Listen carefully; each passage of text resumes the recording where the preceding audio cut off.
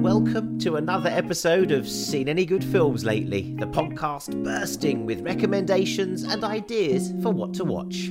I'm Jason Solomons. I'll be telling you what I've seen, you'll hear what others have watched and what to look out for, and we're joined by a special guest who's leapt from football to film. You know, the film that had the most influence on me in terms of, I think, structure was Back to the Future, which is, in structural terms, an absolute masterpiece. That's ITV's intrepid touchline reporter Gabriel Clark there, who's been covering football for 30 years and who's now become a very skillful documentary maker.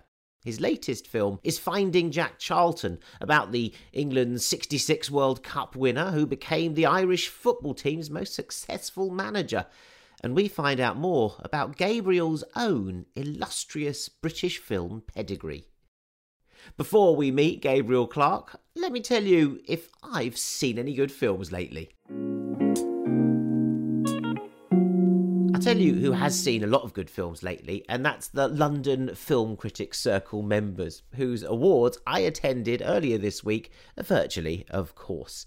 It was particularly poignant, I guess, because I used to chair that organisation. I run the awards, I used to host and present the entire ceremony, the whole show, several times, from the Landmark Hotel, the Mayfair Hotel, where it is now based full-time when possible, and at BFI South Bank. I've been presenting individual awards, the Dilys Powell Award also for excellence in cinema. This was the first year I wasn't involved at all, nor able to attend, so I was pleased to see that the event is in great hands and they managed to get an entertainingly short ceremony out online. The results and the nominations were a smart bunch of eclectic choices and should give you some great stuff to watch if you haven't seen some of these already. So I can recommend Rocks, whose young actress, Bukky Boukray, won Young British Performer of the Year. It also won a prize for casting, and when you see it, you'll completely understand why. But this is what Bukky, who was street cast and found out of nowhere from Hackney, had to say about winning Young British Performer of the Year. I'm just so pleased that people connected to the film in such a beautiful way. And a massive, massive shout outs to the whole Rocks family, because as a performer, I was just reflecting what was reflected onto me. Thank you guys so much. Peace and light from Bukky B. Oh, I love that film, Rocks. It's on Netflix already, and when you see it, you'll absolutely fall for it too. I also love actor Riz Ahmed, and I was thrilled to see him win British Actor of the Year for his work in both Mogul Mowgli and Sound of Metal. Both films you absolutely need to see. Mogul Mowgli is out already on BFI Player and on DVD this week, and The Sound of Metal is coming out very soon indeed. He plays a musician in both films, weirdly both about being suddenly stricken with a debilitating crisis. Here's Riz. I think it's worth noting these are both films that were really low budget independent movies with short schedules. It's often where some of the most heartfelt work happens and where some of the most hardest work happens as well. So thank you to all of our teams involved in bringing both these stories to life, kind of against the odds really. And thank you to the London Critics Circle for shining a light on them. They're both stories about really someone who's going through a health crisis and it lands them into a kind of purgatory where they're forced to reassess what really matters. And I can't help but notice that's kind of what a lot of us are going through right now. So I hope people watching these films take some heart and some hope from them. Thank you very much. We'll get Riz on the show soon, so don't you worry. Check those films out. They are total must-sees. Mogul Mowgli, Sound of Metal. Others to look out for are horror winner St Maud. You'll like that, if that's the sort of thing you like. We had its winning actress, Morfydd Clark, on the last season of the podcast, so you can catch up with her interview, Morfydd Clark. That great Chadwick Boseman performance in Ma Rainey's Black Bottom. Well, I've been on about that for a little while on this show, so I was really pleased to see him rewarded posthumously for that film. But Director of the Year went to Steve McQueen for his mighty Small Axe series of 5 films, and I've been talking about that a lot on the show. Steve gave a typically robust and heartfelt acceptance speech, and here's a bit of it. I often ask myself, why do I do what I do? Well, particularly in this time, why do I do what I do? And I do it, I think, because I'm trying to sort of find out, in a way, who we are or who we want to be. or who we could be. And through Small Axe, that's what happened. You know, I'm only here because of the people who have put me here, the people who have sacrificed so much. So for me, Small Axe was a love letter to Black London, to Black Britain, to say thank you. And the fact that throughout the world people have received it so warmingly, I'm just so grateful. And thank you, London Film Critics Circle, for this wonderful honour. I basically like to give this honour to the black community of London. Thank you so much. Yeah, and if you haven't seen all 5 of those Small Axe films, well, I was thrilled to see another of my guests from the previous series take one of the acting prizes, supporting actor for the magnificent Sean Parks, who's brilliant in Mangrove. That's a film you absolutely have to see. It's on iPlayer now, along with its sort of partner film, Lovers Rock. If you haven't seen those yet, those are ones definitely to sag full. And you can see all the winners and their speeches from the awards night on the London Film Critics' new YouTube channel. Very smart. On this show, I'll of course be keeping you on top of the awards season developments, the stars and the films on Seen Any Good Films Lately, and that was just the start of it. We've got the BIFAs, the Golden Globes, the BAFTAs and the Oscars all the way till the end of April. Loads to watch out for, so take heart, there'll be plenty of answers to that question.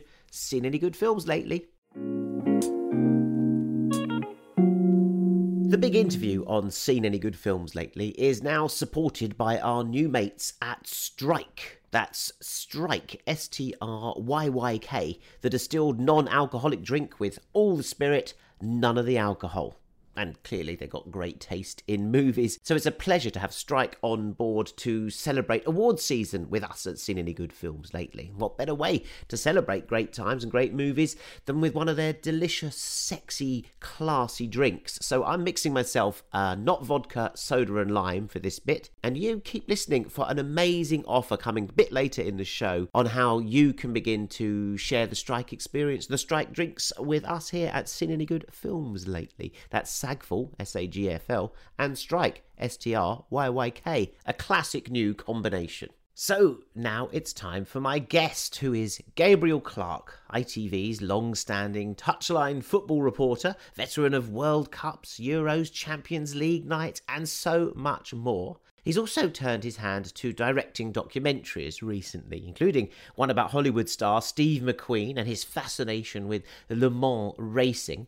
A film that played at the Cannes Film Festival. What a place to make your debut. So there was also a very moving film that he followed it up with about former England football manager Bobby Robson. And now comes Finding Jack Charlton, a film which will have you out of your seat cheering and then in tears.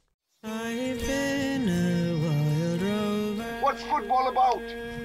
You're at Wembley Stadium and a ball's crossed from the right wing and you go boom. Boom! That's his medal. People say to me, was that the most memorable day of your life? Joyce and management are totally different to Joyce as a player. It's not the same, Jack.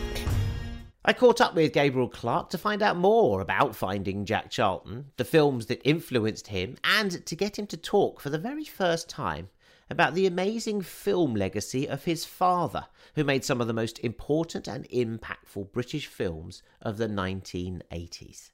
Congratulations on the film, Gabriel. It's really moving and beautifully put together. It's full of memories. It's sort of about memory, isn't it, really? Yeah, I think you're absolutely right, Jason. Clearly we have a major theme, contemporary theme in the narrative with Jack living with dementia. That story is told as we sort of thread back from the past to the present. Did you know going in that was what you wanted to capture him with dementia, or was it like you wanted to do a Jack Charlton doc and then found out that he has dementia? What was the sequence? My initial interest in the subject stemmed from knowing that there was a lot about Jack Charlton's story, non-football wise, I think, that hadn't been told in relation to the significance of his time with Ireland and the impact on Ireland, the relationship he had with the country of his birth, having been a World Cup winner with England, and how that was quite complex. And discussing it with the family, we knew how important potentially telling that story would be. And thanks to them and their cooperation, we were able to centre of the story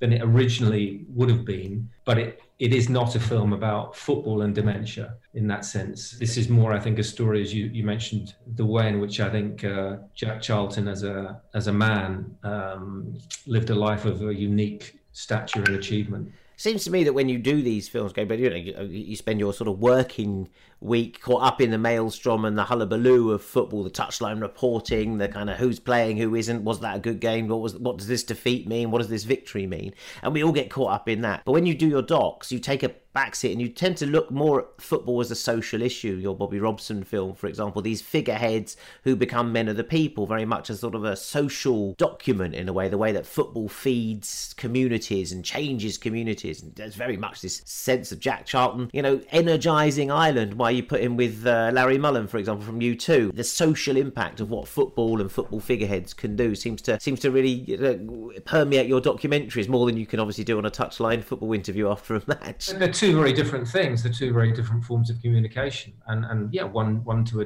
degree does feed the other. I don't want to ever force it. I mean, one of the things that, you think you have good pillars in place, but I think you're always taking a bit of a gamble when you set out to say, well, Jack Charlton was this formidable, and I don't like the word icon. The challenge you set yourself, I think, once you're in as a documentary maker, is to uncover new things and to authenticate things and to prove things. This one seems very beautifully put together, beautifully shot, but this one seemed very polished, very, you had drone shots, you had beautiful photography. I don't know if it's the increased budget. You're getting to be able to tell the story in a very cinematic way, this one. It felt that way. Use of archive, use of, the interviews beautifully framed. Absolutely. No, I think you're absolutely right. It was very important, I think. You have a natural setting in Ireland, maybe in the same way that we had in the Steve McQueen film, Steve McQueen, The Man of Le Mans, with Le Mans, the racetrack. You have it in the same way maybe we had in the Bobby Robson film with Barcelona. You have a sort of physical, geographical base that you can go to. But especially with Ireland, you don't want visual cliche. I'm very, very aware of visual cliche in it, and there's a balance, I think, to be struck between overusing maybe some of that. You're heading into potentially twee territory, aren't you? I think, which you also have to be careful when you're putting that visual base down. What were the docs that influenced you? If you go right back to the great film documentaries, I mean, some of the modern ones as well, but what are the ones that that must have got into your head, even as a young man, or recalling watching? When We Were Kings, although it's not that old. That was 1996, I think, the film about Muhammad Ali's rumble in the jungle. But going back to obviously something that was from 76, I think the use of archive and that unseen footage, the ability to get behind the scenes and have that privileged access. And that's what we had with Jack. We had privileged access, which counts for so much. It really, really does. There was a series that Brian Moore did for television back in the mid-70s, where he interviewed Kevin Keegan, Bjorn Borg, Sevi Ballesteros. It was a series done for television, but was very cinematic and very simple. It was these very famous names opening up their front rooms and away from their sporting venue, which was I found absolutely fascinating, and we've actually repeated them on ITV during lockdown. So, Gabriel, what else have you been up to? What can you recommend us? Have you seen any good films lately? There's an element of having to watch, I think, for homework, to know that you're not wasting your time watching. I do feel that a bit, because when you're, for instance, I'm researching a documentary at the moment on Arsene Wenger and looking back at a lot of archive, using this time to do that. Oh, I'll do that for you. Yeah, but a lot of it is toil. You're looking for the gold, and there's a lot of shash that you've got to spin through as well. So when I'm away from the screen, I try to keep it quite disciplined at night. I'm going through Curb Your Enthusiasm at the moment. Yes. Which I have to say, I hope that doesn't say anything too much about my age. But I'm not identifying with Larry David, but I'm going through it.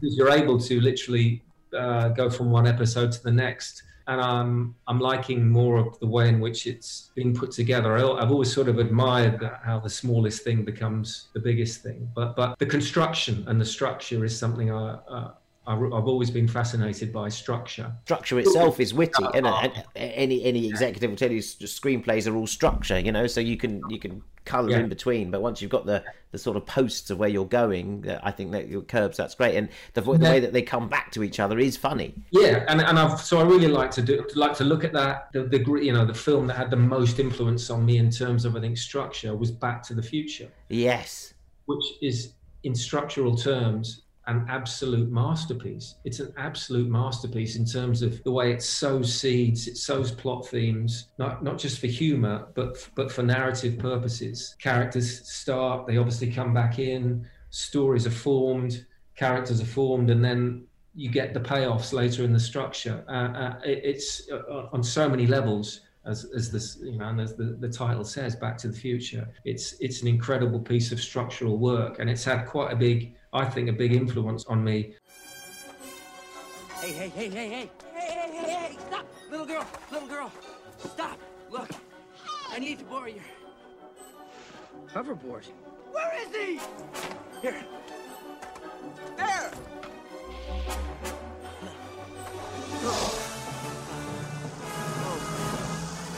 He's on a hoverboard! Hoverboard! Get it, boy!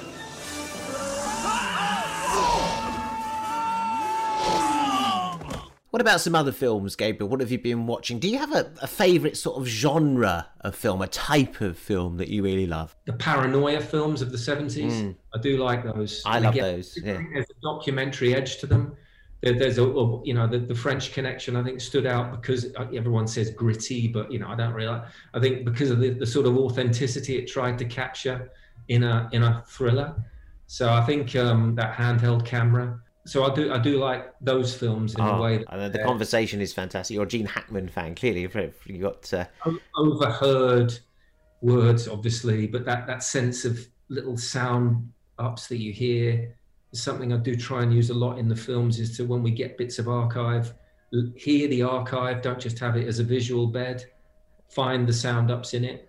I remember those 70s films when I saw them, that the Conversation, the French Connection, we're talking about the parallax view, having these sort of devastating effects on you as a younger man, going, oh my God, people are corrupt. You know, we don't have any trust in our institutions.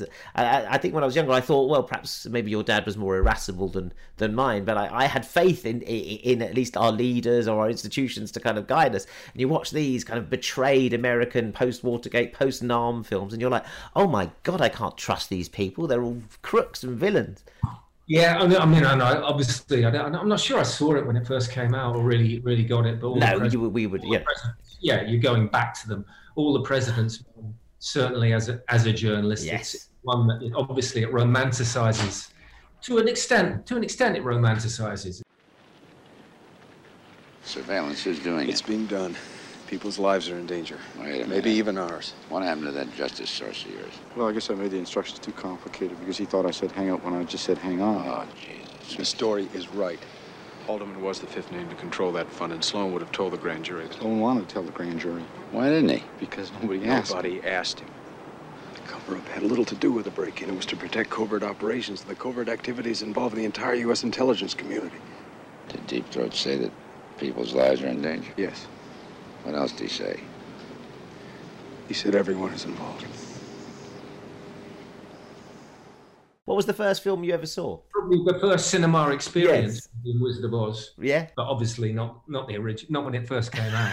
1939, you were there. My mum loved that film, and she dragged me along to see the Wizard of Oz when it was in colour. You know, it had been rebranded in colour and was on in the local cinema in the early 70s. Where was that? That would have been in Ealing, in London, and that would have been at the local cinema in Ealing, which she was always good at taking us along to the cinema. She liked the cinema. As a filmmaker, though, I didn't know this. I think when I first spoke to you, or when I met you, it's in your blood, filmmaking, isn't it, Gabriel? Did you not grow up on film sets? Your father's Alan Clark, is he not? Who's one of my favourite filmmakers. I don't think we've ever actually discussed the fact that your dad has made like 3 of the most influential films for me of all time, and probably for many UK filmmakers. Alan Clark made Scum and The Firm, of course. course, Elephant, a tremendous documentary about Northern Ireland. Did he school you in filmmaking? No, he didn't. And my dad died relatively young, so my dad died in 1990, just after, actually. I remember watching the World Cup in Italy with him. You know, he was in hospital at the time. Oh dear. Was he a football fan? He was a major Everton fan, and that's something he handed on to me. I wear that with pride, and we very much had that in common. So in that sense, he influenced me, and yeah, certainly I watched a lot of that work, especially in the 80s. So I was too young, really. I think in the 70s as he started to do a lot of television and theatre.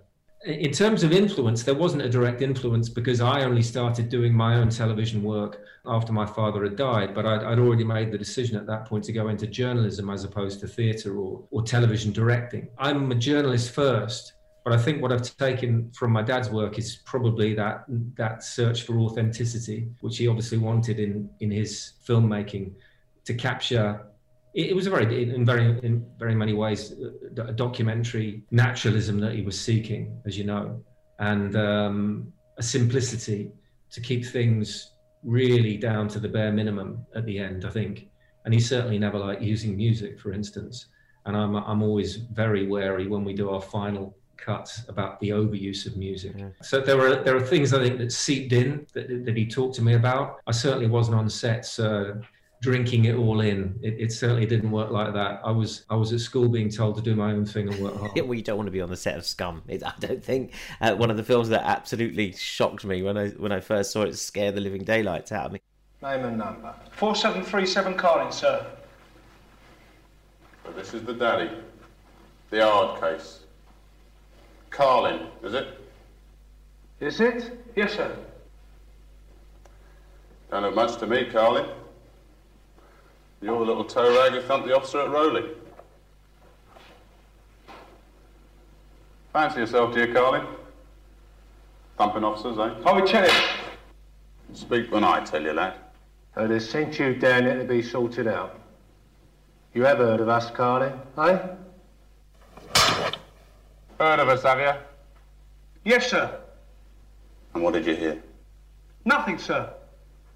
Well, I'll tell you here and now, lad, that nothing was not the correct information. Because we're having your stinking hooligan guts for garters. Right? Yes, sir. It's remarkable, Gabriel, how many British filmmakers I speak to, you know, every week, and they'll often come down to like Alan Clark, what huge influence he was on them. One of the best nights out I've ever had in a film situation was an Edinburgh Film Festival, which was a big documentary festival at the time, Edinburgh Film Festival in the 90s, a night out with Ray Winstone, Tim Roth. I think Oldman must have been there, and it must have been an Alan Clark retrospective or something. And they did a stage thing where they were all talking about him. And then we went out afterwards, and I happened to sort of be tagging along with them. And it went on till 3 a.m, and it was just, oh, Clarky this, Clarky that, oh, Clarky used to do this. He influenced their style and their acting so much. I mean, it was almost like he was a father figure to them. Yeah, I think he was very much about the performance and getting performances out of actors. So in that sense, quite traditional directing, maybe you would say. It was about that. If he could, that ability to connect and the charisma that he had, I think, to especially connect with younger actors and find something inside them at that time that he knew they had, as well as doing things that obviously he felt needed to shake people up, whether it was politically or culturally. That was inside him. And I haven't in any way done films that have been as politically motivated, but they have been, I think, motivated by this sort of sense of sometimes, a sense of maybe somebody whose life has really been undervalued, maybe. Yeah. Somebody whose achievement hasn't been seen in a way that it should have been seen. Well, some of the Jack Charlton stuff, because I knew I was talking to you, and I thought I would bring up your dad because we never really spoken about it. But some of that Jack Charlton archive, the footage of Ireland, the buildings, the people, some of it reminded me of the amazing opening shots of Rita Sue and Bob 2, which are some of the great, British tracking shots of all time. And some of them were definitely same sort of time, wasn't they? 80. What year was that? Yeah, you're talking mid 80s. I think Rita and Bob 2 would have been 87, 88, but would have been filmed around 86, 87. I mean, The use of the Steadicam, my dad didn't talk to me too much about technical things. I mean, I don't think technically he was necessarily always that invested, but the use of the Steadicam, Chris Menges, who went on to direct himself. Chris Menges was a go-to guy on Rita Sue and Made in Britain, and maybe The Firm as well. And it was that revelation that he got when the Steadicam arrived on the scene in it might have been film, but he was the first to use it in television, really. So you see in Road, for instance, the tracking shots in Road, which bring to life the roads. Yeah. And that he loved that tracking shot, and I remember it resonating with me when he talked about it. And I think a few cameramen that I've worked with will moan at me for asking to do long tracking shots that they have to run up the road with me doing a piece to camera in for TV. But certainly, I think the transitional potential in whether it's a physical tracking shot done by a cameraman on a Steadicam, or whether it's a really good shot out of a car window, that visual, I think, offers so much. I really do like it as a tool for getting inside the head, creating a sense of where you are, the transitional sense that it offers, which I think transitions are so key in documentary. Gabriel, it's been fantastic talking to you about your beautiful film, Finding Jack, very moving film, but all those other films as well. Thank you so much for sharing all those memories with us. Thank you, Jason. Gabriel Clarke there, full of great films such as When We Were Kings, the best sports doc ever, really, and All the President's Men, which feels just as relevant now as it did when it was made originally. And then those amazing Alan Clarke films, which if you've never seen them, they are just amazing. And they introduce us to Gary Oldman, Tim Roth, Ray Winston. They're The Scum, The Firm, Made in Britain. God, they're powerful political films, yet they're essential British filmmaking. Great recommendations. Thanks, Gabriel. Just to remind you, mainly you boys out there, that it is Valentine's Day this weekend. Yes, it is. So quick, flowers, a card at least, no? How about a romantic film? Aha, I hear you say, good idea, Jace. So if you want to look really classy, the most romantic film ever made is In the Mood for Love, by Hong Kong director Wong Kar-wai. There's a new season of his films, restored in gorgeous 4K, now playing on BFI Player and the ICA's new streaming platform, Cinema 3. And they include some very influential films of the 1990s, such as Chungking Express, Days of Being Wild, and Happy Together, as well as In the Mood for Love. And they've got stars in them such as Andy Lau, who I once DJ'd for in Shanghai, Tony Leung, who I once met at the Cannes Film Festival, Gong Li, and Maggie Chung, who I once went on a date with in London. Just once, but I did. Combining with cinematographer Chris Doyle, Wong Kar-wai has created this unique aesthetic of woozy sexiness, exotic passion, rainstorms, cheongsam dresses, bursts of violence, and a dreamy sensuality. Just like you were planning to conjure up for Valentine's night, right? If I had to pick one, it would be In the Mood for Love. But Days of Being Wild was one I hadn't seen and I'd heard all about throughout the 90s. It was such a sort of key text movie for cool filmgoers. And I had real pleasure catching up with it just the other night. And you can see that it's an earlier version of what leads into Wong Kar-wai's sort of defining aesthetic, and the more acknowledged masterpiece of In the Mood for Love. All of Wong's films have this lovely music in them, using Xavier Cugat and Nat King Cole and Latin rhythms in this Hong Kong setting. Don't forget, it was owned by the British at this time that most of his films were set, so you've got this very unique atmosphere going on, as well as the background of Cantonese classics and Chinese culture. Wong Kar-wai is a director well worth discovering for the first time, if you haven't already, or just diving back into those lush worlds again.